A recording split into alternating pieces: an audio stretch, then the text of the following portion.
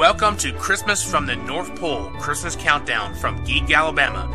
Join us every day during the Christmas season where we talk about stories from the North Pole and Santa Claus. And here to tell your stories is your host, Nathan Young.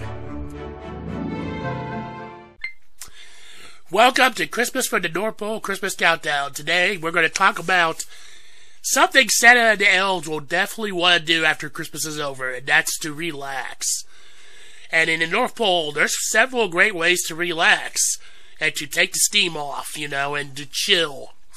Because right now, at the North Pole, we're just a little over a week to Christmas, it is non-stop stressful work.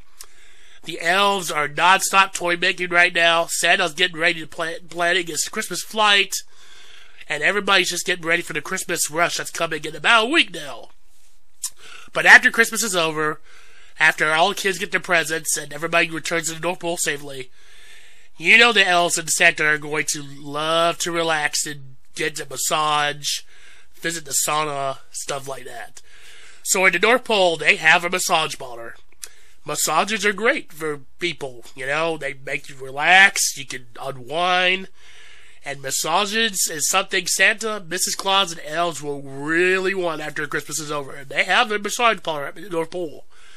Another thing they have up there is a sauna. In a lot of northern cultures, saunas is a great way to relax and chill.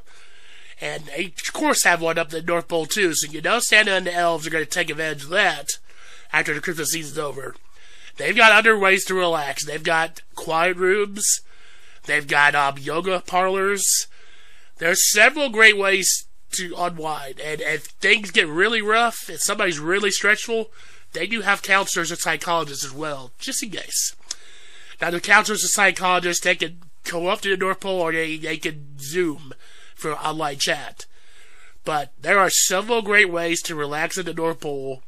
And after Christmas is over, after the rush is over, Santa and the elves are definitely going to take advantage of it.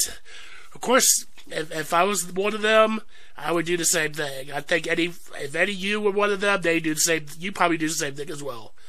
So they can't wait for Christmas to be over, and then they can relax for a little while and chill. And they can't wait to do that. Thank you all for listening and watching this episode. Come back tomorrow for another episode. Have a great day, everybody.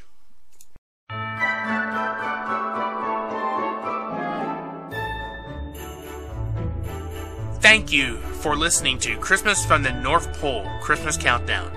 For more stories, articles, and podcasts, please log on to geekalabama.com.